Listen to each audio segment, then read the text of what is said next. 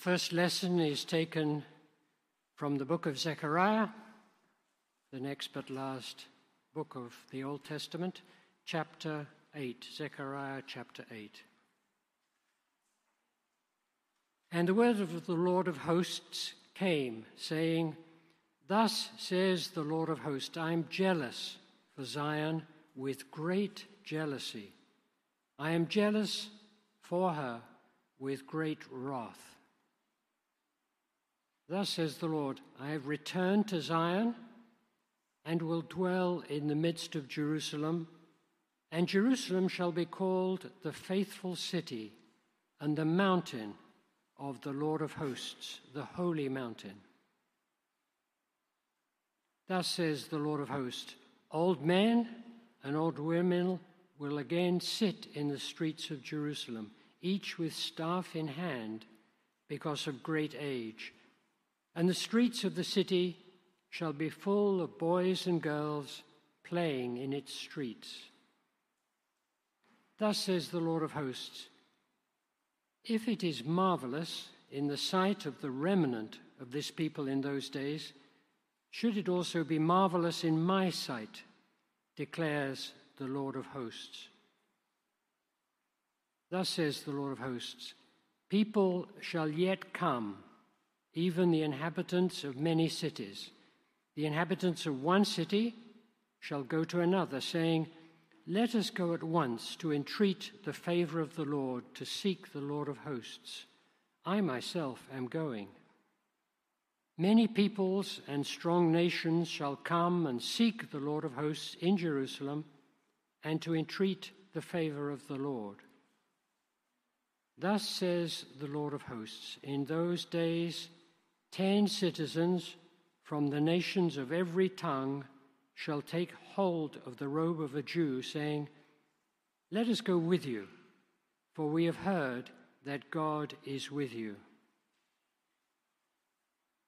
This is the word of the Lord.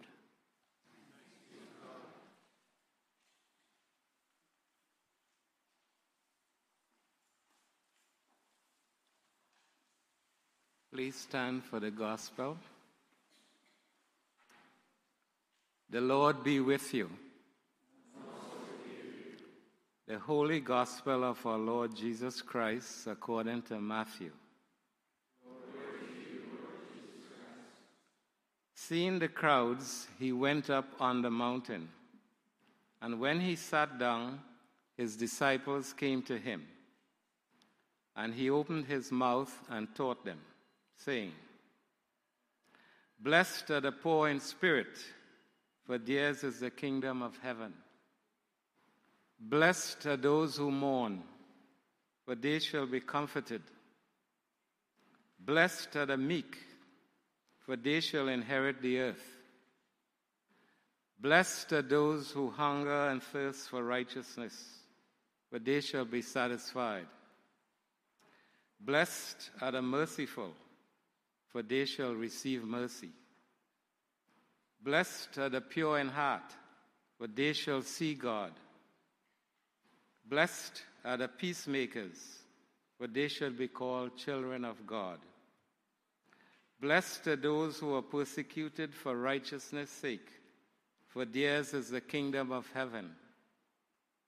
Blessed are you when others revile you and persecute you and utter all kinds of evil against you, falsely on my account.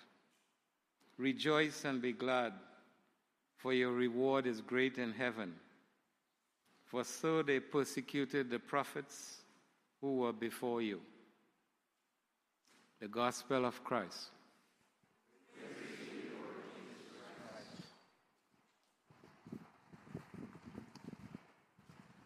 Let us pray.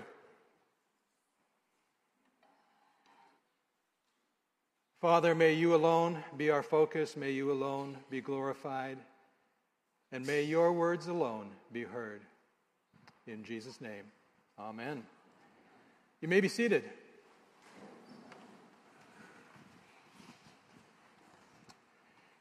In our sermon series this summer on the post-exilic minor prophets, we've been preaching our way through selections from Haggai and now Zechariah.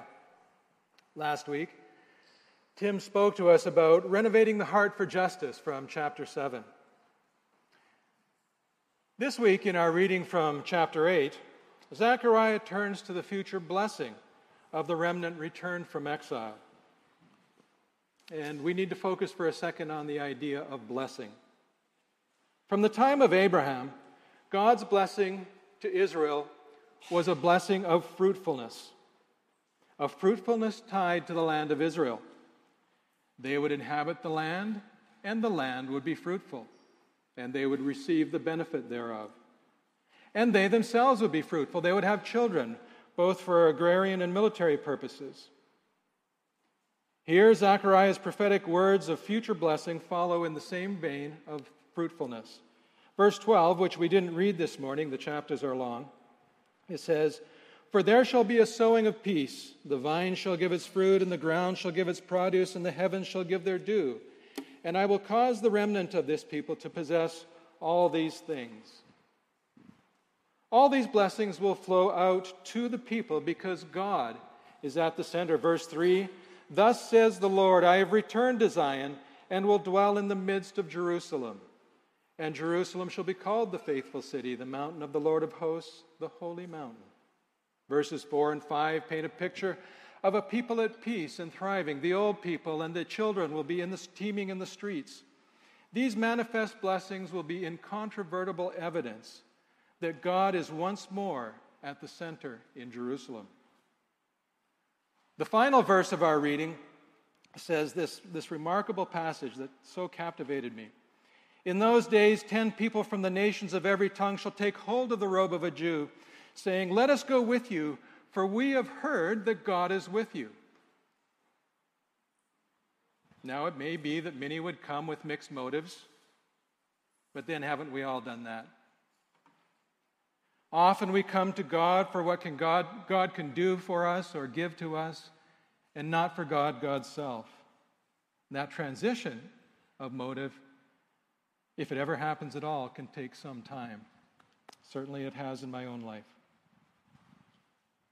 But we are not the Jewish people.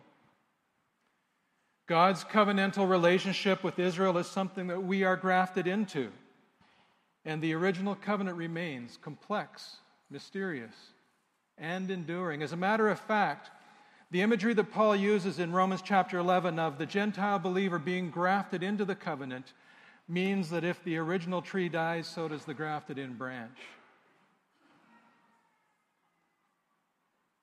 As one's grafted in or adopted into the covenant, and both images are used, the nature of the blessing changes for the Gentile follower of Jesus. It's no longer tied to the land of Israel.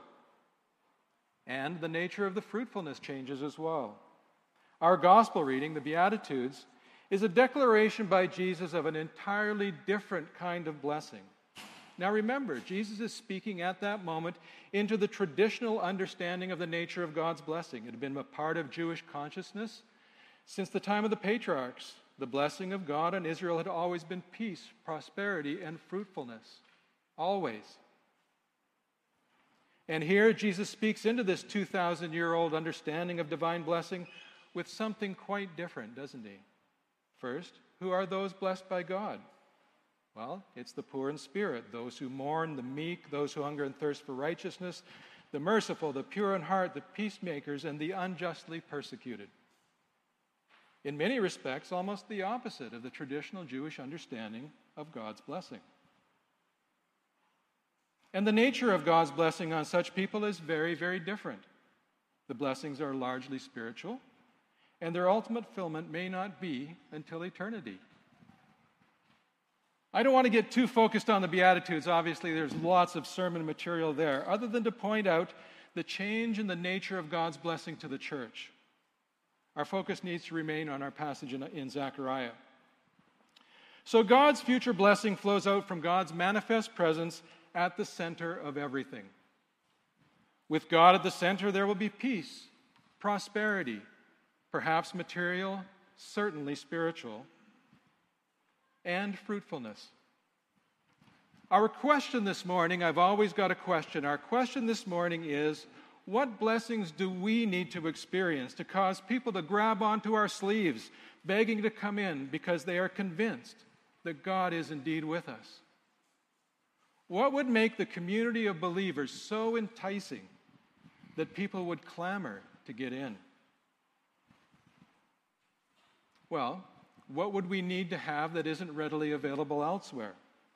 Certainly not material wealth. That's much more abundantly found elsewhere. Not just socialization. That too is found elsewhere with a lot more sparkle and pizzazz. The same can be said for any number of other things. Entertainment. Although we have remarkably gifted music ministers here, we don't have smoke machines. Entertainment can be found elsewhere with more oomph. A sense of belonging, the knowledge of an insider, and so on. I did some research on historical patterns of spiritual renewal and came up with some interesting common threads. The first might not seem self-evident, but it makes a great deal more sense once you reflect on it for a minute. That's repentance. Historically, a group of believers are confronted with how little difference there is between them and the world around them. How far they are removed from key elements of the life of Christian discipleship. They grieve, their hearts are broken by how unlike Jesus they actually are. And they repent.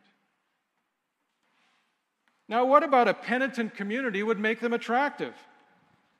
Wouldn't they seem like a bunch of sad sacks, self-flagellants moaning about how terrible, how horrible they are? The answer to that is an emphatic no.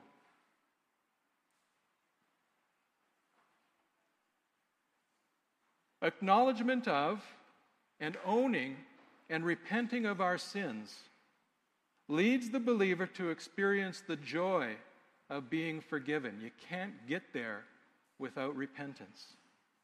And being set free from that which had constrained us. A truly penitent community is a joyful community. But there's a secondary attractiveness to a community that takes sin and repentance seriously. And that is, having been confronted with their own sin, with our own sin, we're far less likely to be judgmental about the sin of others.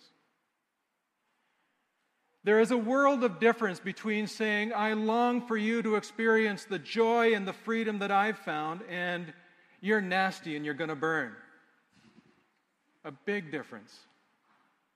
A penitent community is both joyful and free of judgment. That's both attractive and unusual. Secondly, there's a yearning for God and God's power both individually and collectively. This is reflected in both a new devotion to prayer and an openness to the Spirit of God in a new way. An extraordinary example of this commitment to prayer can be found in the Moravian Brethren, the renewal among the Moravian Brethren in the 18th century.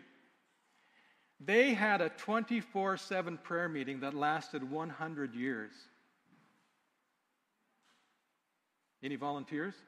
Yeah, not me. Interestingly enough, the Moravians were the ones who had an extraordinary influence on, a divine spark on the Wesleys, to whom can be traced the Great Awakening. But prayer was behind it. In such prayerful environments, people are more willing to exercise the spiritual gifts that they have been given. Godly leaders exercise their gifts of leadership and lead a willing community into greater holiness, which gives the Spirit even greater freedom and power in that community.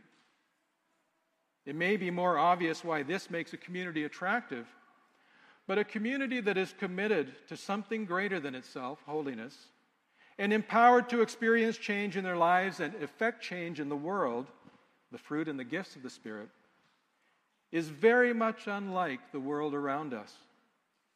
People, as a rule, are looking for a purpose as well as the power to change and effect change.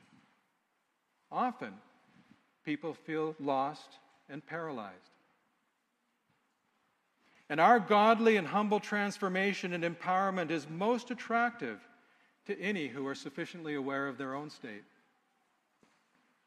And finally, as the transformation achieves a critical mass, as a community becomes increasingly holy and empowered by the Spirit of God, people will turn to God, often in very large numbers. But make no mistake, this is not a strategy for evangelism. This is not a new missional model. This is the fulfillment of the prophet's promise that people will grab the sleeve of a believer, saying, "Let us go with you, for we have heard that God is with you." Numerical growth is a symptom of a growing community, not the growth itself. Now, I have a confession to make. I am by nature not a revivalist. I'm not the one to look for the next grand, dramatic, or exciting thing happening in the church. While there are cycles of extraordinary spiritual fervency and growth, cycles that do change societies and the course of history, I've learned to look for the work of God in the hidden place and the humble and unassuming acts of obedience. Those who study revival movements are very much likely to overlook the ongoing presence and work of the Spirit of God in the church and the world. As a matter of fact, one article I read jumped from Acts chapter 2 to the 18th century with little more than a wave to the intervening 1700 years. But God is always at work, and God's great and glorious work of the redemption and reconciliation of all of creation is always ongoing. But it does seem that there are times when the Spirit of God is released in extraordinary power in very public ways that changes everything. And there is a certain predictability to the constituent elements. Might this be such a time? The words of the prophet were true on the day of Pentecost in Acts chapter 2. They've been true in every sweeping renewal of the church in the intervening years. And they are true for our generation as well. This pattern is something that has already begun among us. But let us keep our focus on repentance with its subsequent freedom and joy, and the increased jurisdiction of the Spirit in our lives and our community. God will give the increase, the fruitfulness, as we continue to become a humble, holy, and empowered people with God at the center. And they will say, "Let us go with you, for we have heard that God is with you." Amen. You've just listened to a podcast from Little Trinity Church in Toronto. Please check out our website at www.littletrinity.org to find out more about our ministries and services.